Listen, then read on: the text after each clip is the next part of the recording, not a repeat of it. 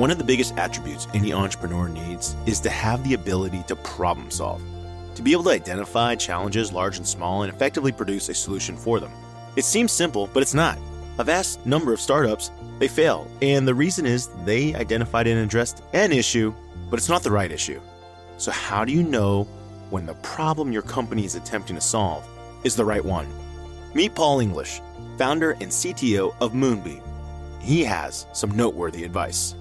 My advice to other entrepreneurs when they ask, when should they go for it? When should they quit their day job to go work on their new idea? When you have an idea, a problem that you want to solve, and the problem is more important than the solution, because most tech companies don't fail because the programs couldn't write good code. Most tech companies fail because they solved a problem that no one cares about. And so what's most important is you solving a big problem. Paul has had a prolific career as a founder, and with all the highs and lows you would expect. But for Paul, the thrill of the next big idea and the next adventure is what keeps him going. And his success has been rooted in his ability to understand the big issues and develop and implement a plan to rectify them. On this episode of IT Visionaries, Paul goes into detail about that skill, and he explains why Moonbeam, his new company, is solving one of the biggest pain points in on-demand programming. Plus, Paul dives into his past experiences, details key pillars that make up a successful CTO, and predicts why Moonbeam is about to take off. IT Visionaries is created by the team at Mission.org and brought to you by Salesforce Platform, the #1 cloud platform for digital transformation of every experience. Innovate fast, empower every employee, and scale with confidence from anywhere, with a customer at the center of everything you do. Learn more at salesforce.com/platform. Welcome, everyone, to another episode of IT Visionaries. And today we have a special guest. We have Paul English. I got to read it from your website because it does it so well. Paul English is a Boston-based entrepreneur and activist. He's the co-founder of companies like Lola, Kayak, Janki, Get Human, Boston Light, Intermute. So Kayak being the biggest of those names. But you are a multi-time entrepreneur, and you're actually here to talk about another thing called Moonbeam. Welcome to the show, Paul. Yeah, it's great to be here. Thanks, Albert. All right, Paul. Before we get too deep into this conversation, we got to ask right out the gate. You're listed as CTO and co-founder for a lot of these companies. Did you actually develop the code? It's funny. So Kayak was the last time I coded, and I'm embarrassed to admit that by the end, I think all of my code had been replaced. Hey, you got to get started somewhere, right? I think I coded just for the first year. I'm a 30-year tech veteran, and I have written enormous amounts of code in multiple languages over the years. But by the time I got into Kayak, I was mostly writing Perl scripts to debug, kind of doing data analysis, and some Python at the end. So one of the things that we like talking to serial entrepreneurs about, especially on the tech side, is, a lot of times there's this idea that there's like a level of satisfaction that potentially happens if you have a successful exit where the next thing isn't as big, but you seem to be like ascending. I feel like every time you come out of a company of Kayak, like it gets bigger and bigger. Tell me, what keeps you hungry? What keeps you interested in constantly building companies for you personally? Yeah, I think I'm going to be doing companies till I'm 90. Maybe I'll retire at age 90, but it's the most fun I can imagine. I love my job as a CTO because one, you got to recruit like really great engineers and designers and product people to work for you. And two, you try to create products that are magical. And with each one of my projects, I try to create software which is a little bit simpler than the software I created previously. I used to work for Scott Cook at Intuit, and he had a saying once that it's very easy to build complicated software. Yeah. And of course, what he means there is there's probably only 1 out of 100,000 engineers who have the intellectual stamina to build something which is simple.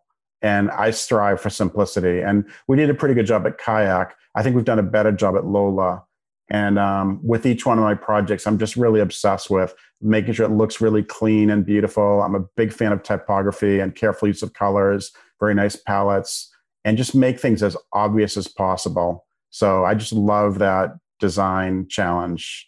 So are you more interested, for you personally, are you more interested in the front end design and engineering, or are you more interested in the back end design and engineering? Because you mentioned some of the things you mentioned are the front end, but like part of what makes software so amazingly simple is the fact that its back end is almost thinking for the user. You know what I mean? Where you've coded it in a way where the user has to put the least amount of variables and inputs in to get the right outputs back. Yeah, I think that's true. I mean, it's certainly true of machine learning and AI, where the code is writing code and it's generating algorithms and it's doing sort of Herculean tasks behind the scenes to try to make things as simple as possible. So that next click is the right click. It shows you the right content immediately and it anticipates what you want.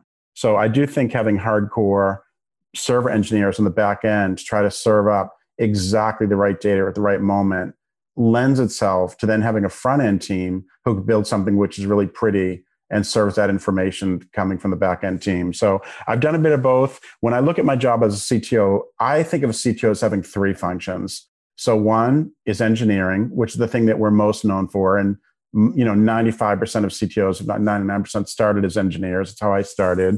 And then the next function is design. And that's an area that I'm obsessed with. I'm a bit OCD with layout and alignment and typography. So I love design.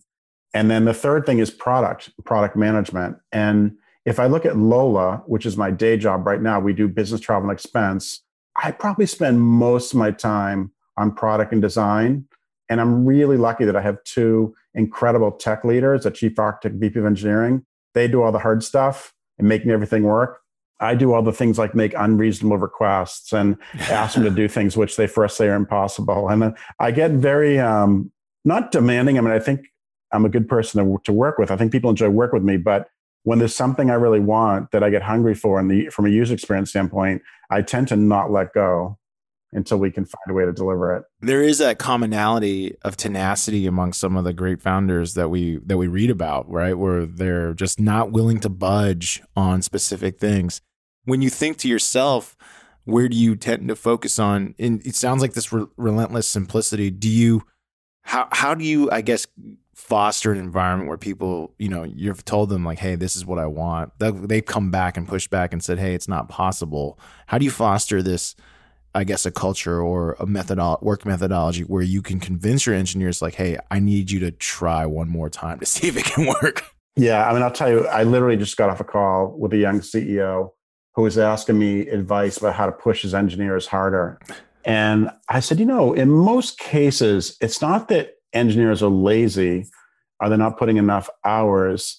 It's just you need to get them to rise to the challenge of doing things which seem hard to do. And my big technique, I hope my engineers aren't listening to this podcast. They probably are because it's such a popular show. But my big technique to get engineers to do something really difficult is don't ever ask them if it's possible. Don't go to an engineer and say, do you think it's possible to build something to get flight results back in half a second?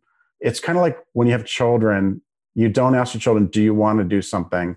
Because if the kid can say yes or no, they often say no. Mm-hmm. And engineers are like children. I mean, we all are childlike in hopefully in good ways. But so what I do, rather than ask my engineers questions with a yes, no answer, like, can you build this? I'll say, if we made it a requirement to serve flight results in 1 second, what are the things we could do to make that happen? So you ask them how, not if. Yeah. And that stimulates their creative juices. And then they start thinking about, like, I'll say to them, what if I gave you $1 million budget for hardware? Like, tell me what you want. If I want results in 1 second, tell me what you want to make that happen. Do you want 100 engineers? Like, do you want bigger machines? Do you want more memory in your machines? Do you want to switch to a faster language? But ask the engineers how and not if, or how, not if. No, I like that because then I remember talking and working at a software company and asking, we would do this common things where we would say, hey, instead of saying, in this case, we were building like a WYSIWYG builder, they threw their hands up like, no, I can't do that. It's like, how would you make it so that you could add a button to a stage and it becomes part of the graphical interface and then we can link it somewhere? And they're like, oh, that's pretty easy. You can do that. Oh, interesting. How easy it is to select from a photo gallery, upload it to a media library and make a recall to it so that the asset can change pictures. Oh, that'd be pretty easy. right? We would ask, and then before you knew it, we had asked for an app builder. But had we said, like to your point, hey, build me a machine that can make other apps, they were like, no, it's too much. Too many variables. Yeah. I've often been accused, some people who haven't worked with me before, when they first start working with me, I've heard a couple of people say, Paul doesn't seem very strategic because I don't always talk about all 10 steps in front of us. I tend to be someone that I think of myself as a rapid sequential thinker. So it's like I have a long-term plan for what I crave from a usability standpoint in the product and what features I think we need to distinguish ourselves from a PR positioning standpoint. But I'll always ask engineers for the next thing we need to build and then do the best possible job of that next thing and crush it. And then once you're done with that, then do the next and the next and the next. And it's not that people don't have a roadmap for knowing where you go, but I really like focusing on crushing the task at hand and then doing the next one and the next one after that. So then how would you describe your, like, if we look at the companies you've been part of, they're all kind of in different areas. How do you select, because you have the technical chops, it sounds like, to tackle many different challenges. How did you choose each and every, like, domain, I guess is the right word. How did you choose to tackle each domain? Was it that you found a problem that you personally wanted to solve? Did you find an opportunity? How did you go about? Because, like, you've been in customer service, e-commerce, you've been in removing ads, obviously travel, now travel expenses. Each one of these things, they're not really related to the other. Yeah. I think most of my companies, I could go over each company quick, one at a time, like 10 seconds each. Yeah. Each one did come from a personal problem, like something that frustrated me. And sometimes it takes a while for me. It's something needs to, like, bother me a lot until I jump on it. Let me see. So Boston Light was a company. We made a product called QShop. We ended up selling it to Intuit, where I served as VP technology. But the motivation for QShop was one of my friends, a guy named Bob Treitman, ran a bookstore in Boston named SoftPro. And back when Amazon was really starting to take off, late 90s, he was nervous they're going to put him out of business. And so we started thinking about, could we make something that would give a small business owner, a sole proprietor, a tool which built a website which was as good as the big companies. And so that was the whole origin of QShop was, can we build a really quick way to build a shopping site based on a friend of mine having a problem and me trying to solve that for him. For Intermute, the company I started with my brother, Ed English, we focus on security and privacy. It started with an ad blocking product called AdSubtract.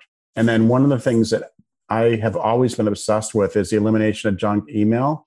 I get about 400 emails a day. Dang. I'm involved in many projects.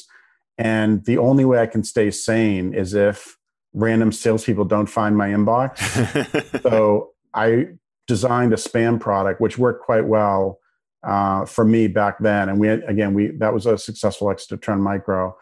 Kayak was actually my co-founder's idea, Steve Hafner. He was one of the founders of Orbitz.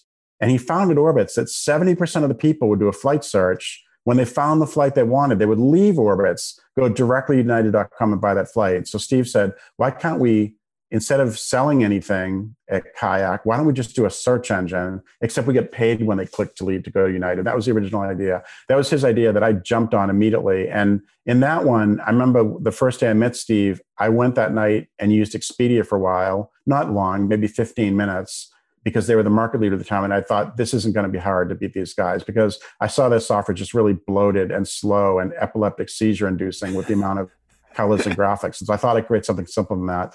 Now, GetHuman, this is a customer service company. And this was founded based on an experience my dad had. He was, at this point, he was in his 70s and he was early stage Alzheimer's and had trouble making phone calls because he was starting to have a little bit of cognitive difficulty. But he would call his phone company or his bank and had asked them a question. And he didn't realize it was a machine talking to him, press 1, press 2, and he didn't know how to deal with the machine. And that, out of frustration in me trying to help him, I created something initially called the IVR cheat sheet, which is tricks for getting beyond the IVR, so getting to human really, really quickly. And then we renamed it to GetHuman, and we've now served customer service information to over 200 million people. So, 20 million people, not 200 million, 20 million people have used GetHuman. And then Lola, that one came out of experience where I have been very lucky to have really great executive assistant to help me with my travel. And I wanted everyone to have that experience, because a lot of times, even if you have a nice website like Kayak, sometimes like, I need to go visit PayPal on Monday and I need to go visit Amazon on Tuesday. And you just say that to your assistant, and the great assistant will figure out where they are and book everything for you. And I wanted everyone to have that experience from a business travel standpoint. So each of those companies got born out of either a problem that I had or one of my friends had. And then for the opportunity for you to say, hey, I want to focus in on it, like the Get Human one, I completely understand. What dove you into each one of these? Was it more the opportunity, or was it more just the desire to solve a problem? Yeah. So my advice to other entrepreneurs when they ask, when should they go for it? Like, when should they quit their day job to go work on their new idea?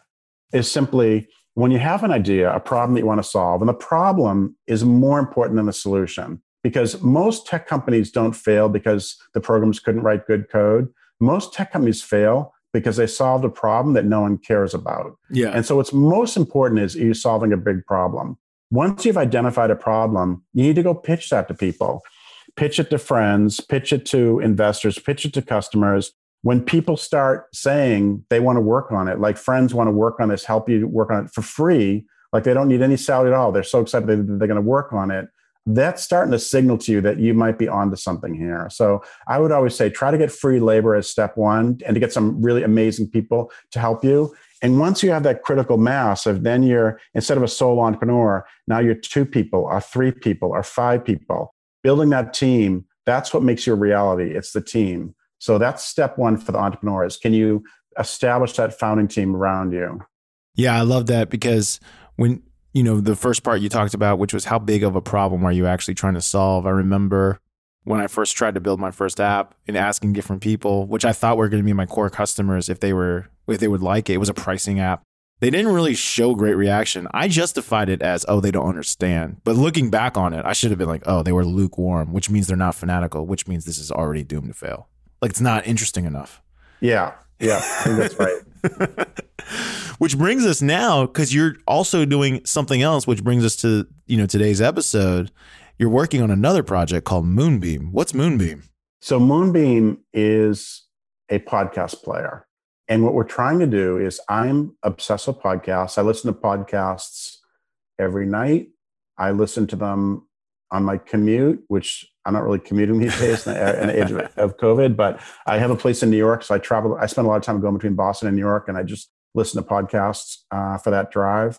And I wanted to solve a couple problems in particular. One is, how do you find that next hot podcast? How do you find something interesting? Because there's a million podcasts out there. Yep. How do you find the really good one? So the whole discovery problem, I'll talk about that in a second. And then the second thing I wanted to solve is, if I'm really inspired by a podcast host, by something they said in a show, I want to interact with that host. Like, I want to be able to have discussions with them.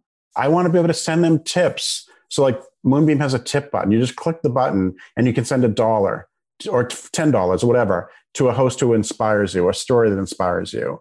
And it's those 2 problems that led me to founding Moonbeam. So again, it's the discovery, which I can tell you our secret sauce, what we're doing there, and then the opportunity to interact with the host of the podcasts.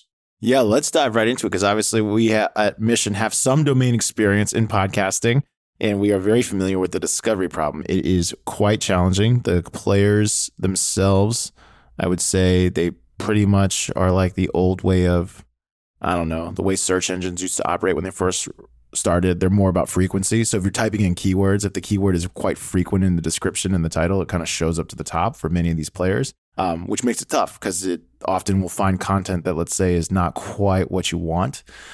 We know that modern search is much more sophisticated than that. So let's start there on that discoverability. How do you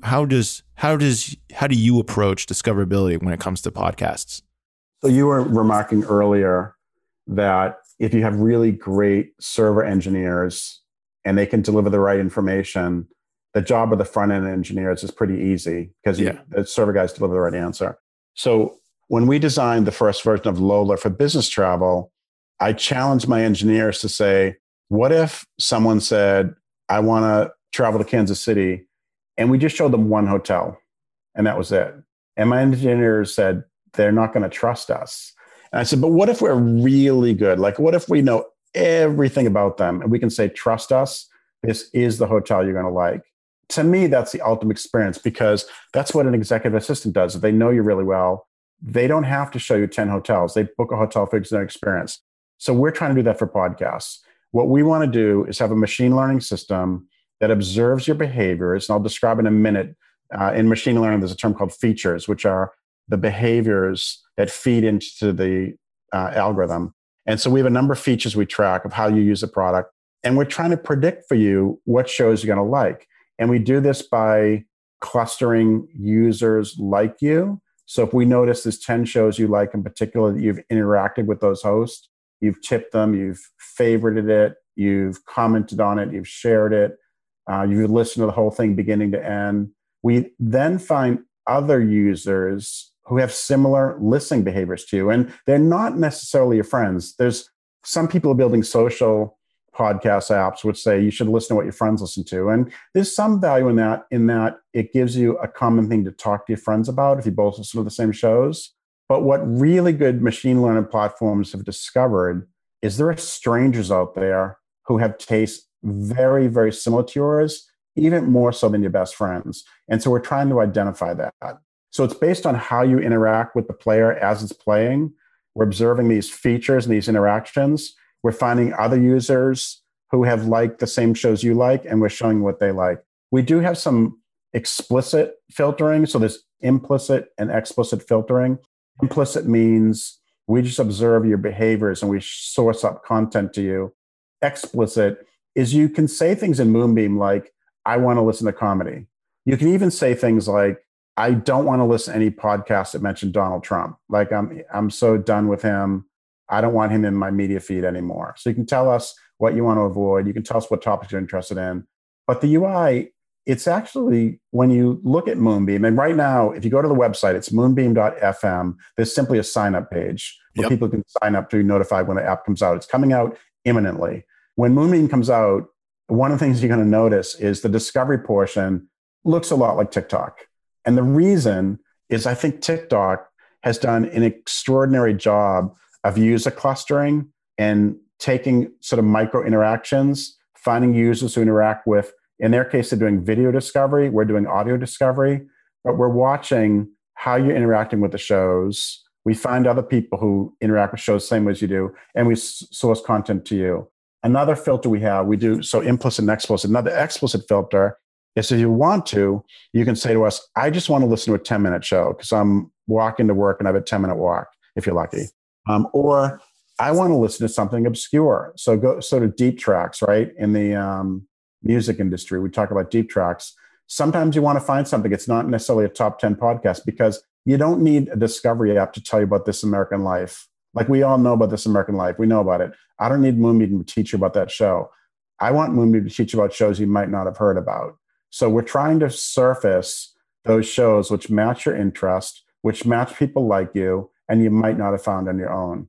And like TikTok, they have the simple swipe. If you don't like it, you just swipe, go to the next, the next, and the next. You can do that with Moonbeam as well. If you don't like the show, just swipe up. We'll play something again, again, and again. And the more you use it, the better it's going to get at nailing exactly the types of shows you're interested in. So this is really fascinating stuff for me. I do have a question. What about the ability to, for some users or listeners, because this is how I behave. I would say I'm very subject oriented rather than host oriented. I tend to follow and listen to subjects. I actually don't subscribe to any specific podcast, but I do listen to podcasts.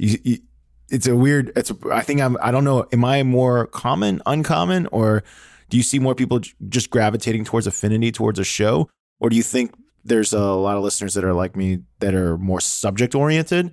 And if they are subject oriented, is that something Moonbeam will try to solve for? Yeah. So if I look at my own habits, and I am guilty sometimes of designing products for me, because I'm very familiar with what I want. But hopefully the best designers don't design products just for themselves. They talk to other people. I agree with you. I think you've nailed it, that there are two fundamental discovery ways. Either there's a host that you really like and you enjoy their shows, so you want to follow them, or there's a topic. And if you look at Twitter or Instagram, for example, on Instagram, you can follow a hashtag.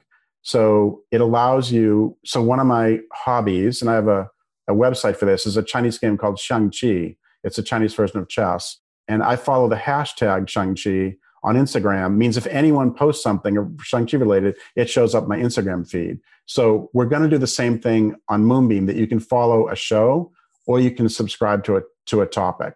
You know, if you like Tom Brady, you can follow shows that talk about Tom Brady. If you don't like Tom Brady, you can hide Tom Brady. You can follow whatever topic you want. And then what is it to say about us as a people that this swipe concept? Because I remember the first time I saw Flipboard, I thought to myself, that's annoying. I would never want to read something like that, because Flipboard, for those who have never used it, you can only see one article at a time. You have to literally action the article. You have to flip to see the next one. Then I remember Tinder came out and I was like, oh man, it's exactly Flipboard, but people enjoy it. They like looking at each profile. TikTok does a similar concept. So this has been around now. What is it about that swipe action that you think, or that interaction that people need, that makes it more that enables better discovery than it is like to provide, let's say, like Google does, a giant list of stuff? So there's two types of signals at a really high level that machine learning algorithms use. They use positive signals and negative signals. A swipe is a negative signal. And many times, like at Kayak, we actually, at our list of hotel results, at one point we had a little X. It is a hotel in particular that you really hated. Like for example, I don't like Holiday Inns. If I can click on that, I'm telling Kayak, don't ever show me a hotel like that hotel again. And swiping in TikTok is, if you see a video and you don't like it, you swipe it really quickly, you're sending a negative signal to the machine learning to say, there's something about this type of video that I find annoying. Don't show these to me anymore. And it can take both inputs, positive signals, such as these host interactions, and negative signals, and then surface you better content. And like all machine learning, like all good machine learning apps, the more you use it, the better it gets. So you might find in your first week of using TikTok, you're swiping a lot because they serve you garbage. And maybe a lot of the videos they have are like, I have no interest in this, right? But the more you use it, it gets really, really good. And we're trying to do a similar thing for podcasts. We want to entertain people. We want to educate people. We want to motivate people. And we're going to try to do that by discovering shows they might not have found on their own. Now, how deep are you going to do the matching? I'm assuming you're actually transcribing the podcast first so that your machine learning or your NLP technology can recognize what's in it, because otherwise you'd be dependent completely on the podcast makers to write a good description or whatever, or good show notes and attach it to it. Is that what you're doing? You're actually going into the transcriptions and identifying what they are talking about, the subject matter. Is that part of the process? We do look at that. We do look at transcriptions of the show. We look at the show notes. We look at the episode notes, and we look at the transcription. But we also we're doing this user clustering where we identify there's a group of users who have the same weird sense of humor that you do, and they listen to the same comedians that you like. And given that you're similar to this group over here, here's a new show they listen to that you haven't discovered yet that they really enjoy. We're going to show you that same show. So user clustering is a big thing for us. We can find people, maybe it's someone in China, but we'll find some people that have the same sense of humor as you or the same eclectic interests as you. I follow on TikTok, for example, I follow bass players. I'm a very bad bass player. Okay. And I really enjoy watching really good bass players. And I never went into TikTok and said, show me bass players, but it just tried a bunch of stuff. And it started realizing that I like bass players. And there are other users like me who also like bass players. So my Instagram feed right now, I mean, it doesn't dominate it, but every time I use Instagram, I find a really sick bass player, which is pretty cool. I never really thought about honing. I don't know even what to call it. It's like honing in on your interest that is occurring on TikTok. Admittedly, I don't use it that much. I know of it, of course, because it's so popular. I just always assumed it was just dance videos and people making like little comedy sketches. Yeah. The dance video is what you're going to see the first couple days, a few days, because those are very popular. Yeah. And some of those are entertaining. But over time, it throws in random stuff to try things out. One of the things that's really important in machine learning is you need to always have some level of randomness, because if you simply show you what you already know that you like, you become an echo chamber, and all you listen to, it's almost like politically, right? Yeah. If you're on the left or if you're on the right, if all it shows you is people who agree with you, it's not a very good experience. So they need to sprinkle in different things to try out. And if they notice that you're starting to use those things, then they will show you more things like that. So it's trying to find users who have tastes similar to you, and we want to sprinkle in some new things as well. But we look at all those things. We look at your interaction. So again, do you click on the heart icon? Do you comment on it? Do you read the comments? Do you share it? Do you listen to the show all the way through, and looking at the text of that show, but then also finding other users who have similar taste to you? Now, how many people do you need to be observing behavior from in order for this to become relevant? Because when Moonbeam first starts, of course, it's not going to have every listener using this platform. What's the cohort you need to make it relevant? Yep. So with machine learning, based upon how difficult the problems you're working on, you often need, say, 10,000 or so users. And the more you get, each order of magnitude, you get more and more accurate. Mm-hmm. So we're doing a lot of manual labor right now up front for Moonbeam. We have a number of curators that are going out and identifying interesting shows and identifying the most interesting snippet within a show. Because sometimes listening to show at the very beginning is not the most interesting part of it. And if we're giving you a swipe experience, we're going to give you a taste of a show. It might be 3.5 minutes in, there was something the host said that was particularly hilarious, particularly insightful. And so we have human curators that are going out to shows right now by category, and we're trying to find the most poignant snippets, and we're servicing those. Now, over time, I want those human employees that are doing the AI training for Moonbeam Now to go away. We shouldn't need them once we have our first 10,000 users and then 100,000 users, because observing user interaction will be more accurate than the human editors we have right now. No, that's pretty fascinating. So I straight up, I went to Moonbeam FM. I've just signed up. When do you expect this to become generally available? We're first doing a test flight build, and that's going to be in a couple of weeks. So I definitely will send that to you directly. We're probably going to be live in the App Store. My engineer is going to hate me answering this, but I'm going to tell you when I think it's going to be the App Store. I would say early March we'll be live in the App Store. Very cool. That is actually quite the timing, because your episode will probably release right around then. That's fantastic. No, this is going to be great. I've always wondered about the discoverability of podcasts, because I feel like when I use Spotify, I'll use Spotify, for example, because it sounds like you're going to be going head to head against them. When I go up against Spotify, I think it's pretty good at recommending me music, because it's doing something, I think, similar to what you're doing. Hey, you listen to this artist, you might like this other artist. But I noticed that on the podcast side, it wasn't nearly as accurate in regards to providing recommendations. I mean, my favorite thing about Spotify is Discover Weekly. It's amazing how it can surface new content to me and how I can discover artists through that. I just love it. I would love to see a white paper by someone at Spotify to explain how Discover Weekly works, because I think they've nailed it. I love Spotify for music. I don't like it for podcasts. And I also think music and podcasts are so different. You should have two separate apps. It's like, I want a music app and I want a podcast app, and because they do very different things. And I have different intent when I'm listening to a podcast versus listening to music. So I want an app that understands what my intent is. Dive a little deeper for you personally. What do you mean that you have a different intent? So when I listen to podcasts, I want to be educated. I want to learn something about a topic interesting to me that I don't know much about. I want to learn more about. Sometimes I want to be entertained. I want to hear a comedian, or I like podcasts where they interview musicians, actually. Mm-hmm. I'm a former musician, and I love music. And so I love talking to musicians.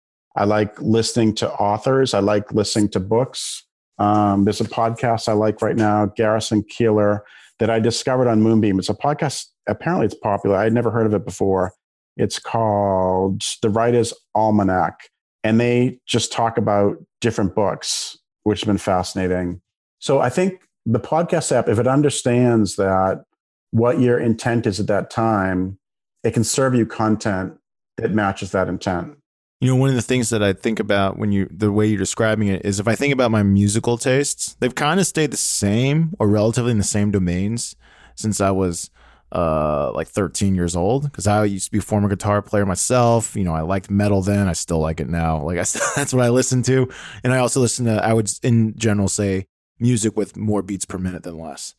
And that hasn't changed. But my interests have changed widely since I was 13 years old, you know. Being 13, probably more focused on, you know, partying and having a good time. And then now I'm like interested, I'm 40, I'm interested in longevity. I'm interested in hearing the stories of people that are still doing really awesome human feats at the age of 70, you know, surfers that surf at 70, climbers and skiers that are still climbing and skiing at 80. I'm fascinated by these stories because I'm like, man, that's pretty cool. And so intent, like you said, I think your intent, or you tell me, does a person's intent and interest, I feel like they change much more than their musical interests. Yeah, I think that's true. I mean, for me, my music interests are pretty broad, and somehow Spotify Discover Weekly allows me to sample different things each week. So I like EDM a lot. I like sort of R&B, soul music. I certainly like the classic rock that I grew up with. I mean, for me, I'm actually doing an art installation right now called 17, where I've been searching literally for 1 year for the most interesting photos of the musicians I listened to when I was 17 years old. And I'm mounting them on the wall of my apartment in New York. And I've been searching for years. I'm trying to find not the obvious photo you've seen of Jimi Hendrix, right, but an unusual photo of Jimi Hendrix. I'm basically taking all my favorite musicians from age 17 and stamping those. So I think some things you do get fixed. I think music, you're right, that when we were teenagers, we got obsessed with that. But for podcasts, I do think that you find new interests and interest change. And so for Moonbeam Discovery feature to work really well, we call the feature Beam. We beam you a show immediately. We have to try some new things and see how your tastes do evolve. Obviously, very fascinating stuff. Paul, what I want to do now is I want our audience to get to know you outside of work. It is time for the lightning round. The lightning round is brought to us by Salesforce Platform, the #1 cloud platform for digital transformation of every experience. Paul, this is where we ask you some questions, some related to work, but a lot of times not related to work, so that our audience could get to know you a little bit better. You ready? Let's do it. Let's do it. So you've kind of already disclosed you're a traveler, you play bass, you're into EDM, you build software. What's another hobby that you have that you that we don't know about yet? One thing that there's probably millions of people that developed this hobby this summer during COVID, which is simply gardening. I never had a garden before this year, but with the pandemic and isolation and quarantine and trying to like not go to restaurants, I tried to figure out how to be a little bit more self-sufficient. And I had a blast this summer growing my garden. And I'm already looking forward to this coming summer to do something a bit different from what I did last year. Now, did you eat what you grow? Or I did. Eat what you grew? I did. And how did it taste? I had some surprises. I think I made a mistake of planning a little bit too much diversity. So this coming summer, my garden is going to be for two things: for making salsa and for things for cocktails. Oh, chips and drinks. Paul's house. When you play bass, what's one of your favorite licks to play? Oh man, I'm not telling you my favorite bass players. My favorite player is Esperanza Spalding. Do you know her? I do not. She's amazing. I think she has 4 Grammys. She's probably about 30 years old. She's a full professor at Harvard, went to Berklee School of Music. She's a extraordinary vocalist and bass player. And I don't know who she's channeling when she plays, but it's just something magical to watch. So I like to watch her and see if I can play some of her music. I'm a former musician. I was a pretty serious musician in high school and college. I played a bunch of instruments. I wrote for a 15-piece jazz band. Bass is probably my weakest instrument, but I'm really drawn to it. I'm really drawn to good bass players. So she's probably my favorite player right now. Gotcha. Now you're also I'm assuming quite the traveler. Yeah, I do about, 2020, the world is upside down. Yeah, throw that year out. But pre 2020, I do really close to 100,000 miles of flights a year. So I travel twice a month, one short trip and one longer trip.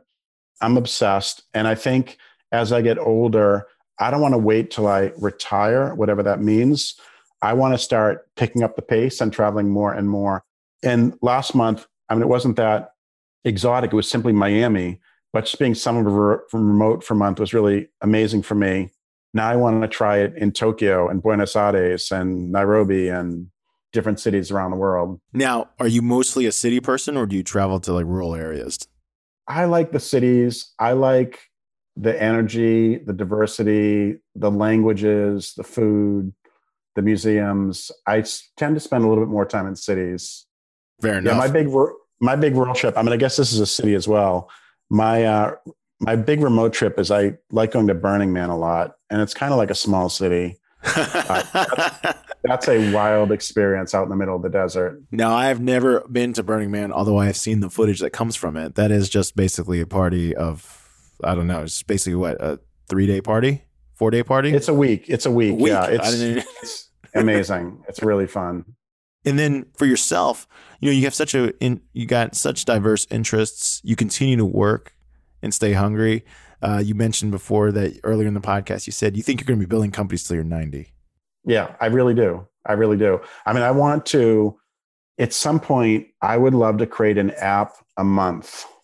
Like I want to challenge myself. And I mean like good apps, not a toy, but I'd like to create a good app a month and really to be feeding a number of development teams that are all working on these apps. So one team working on the podcast app, another team working on a fitness app, another team working on a game. I just want to have lots of apps always in development. Well, I said a little bit earlier when I'm currently interested in people that are able to do it and accomplish things for a really long, sustained period of time. One of the things that's common among everyone is this, like, I would say, I don't know how to best describe it. It's almost like a maniacal interest. Like they're maniacally interested in accomplishing specific things. So for, those skiers that ski till they're 80, it sounds like you're maniacally interested in building these apps. I find it super fascinating. Where will you get your inspiration when it comes to the problems to solve? A lot of them are going to be things that I bump into. So I'll tell you about a problem I've been thinking a lot about recently. I'm a pretty active angel investor. I've invested in 53 companies. And I have to tell you that every time I have to wire money to a startup, to an entrepreneur, I just hate the process. It's so insecure. Like a lot of this happens by email. Or when I bought my apartment in New York, the realtor sent all my information by email, including my social security number, through one of the forms. And wiring money needs to be a lot more secure than it is today and a lot easier. So this is a problem that I've been thinking about just because it's so painful for me, having written 53 wires over the last couple of years. And so I've been thinking about a better way to do that. So stay tuned. There might be some things I'm doing in that space. Paul, I appreciate you for joining us today on IT Visionaries. Thanks for sharing all the interests that you have and the way you see the world. I think it's been pretty fascinating. And hey, listen, people, if you're out there in the financial services industries, watch out. Paul, sounds like Paul's coming for you. All right. Thanks a lot, Albert. Appreciate it. IT Visionaries is created by the team at Mission.org and brought to you by the Salesforce platform, the #1 cloud platform for digital transformation of every experience. Build connected experiences, empower every employee, and deliver continuous innovation with the customer at the center of everything you do. Learn more at salesforce.com/platform.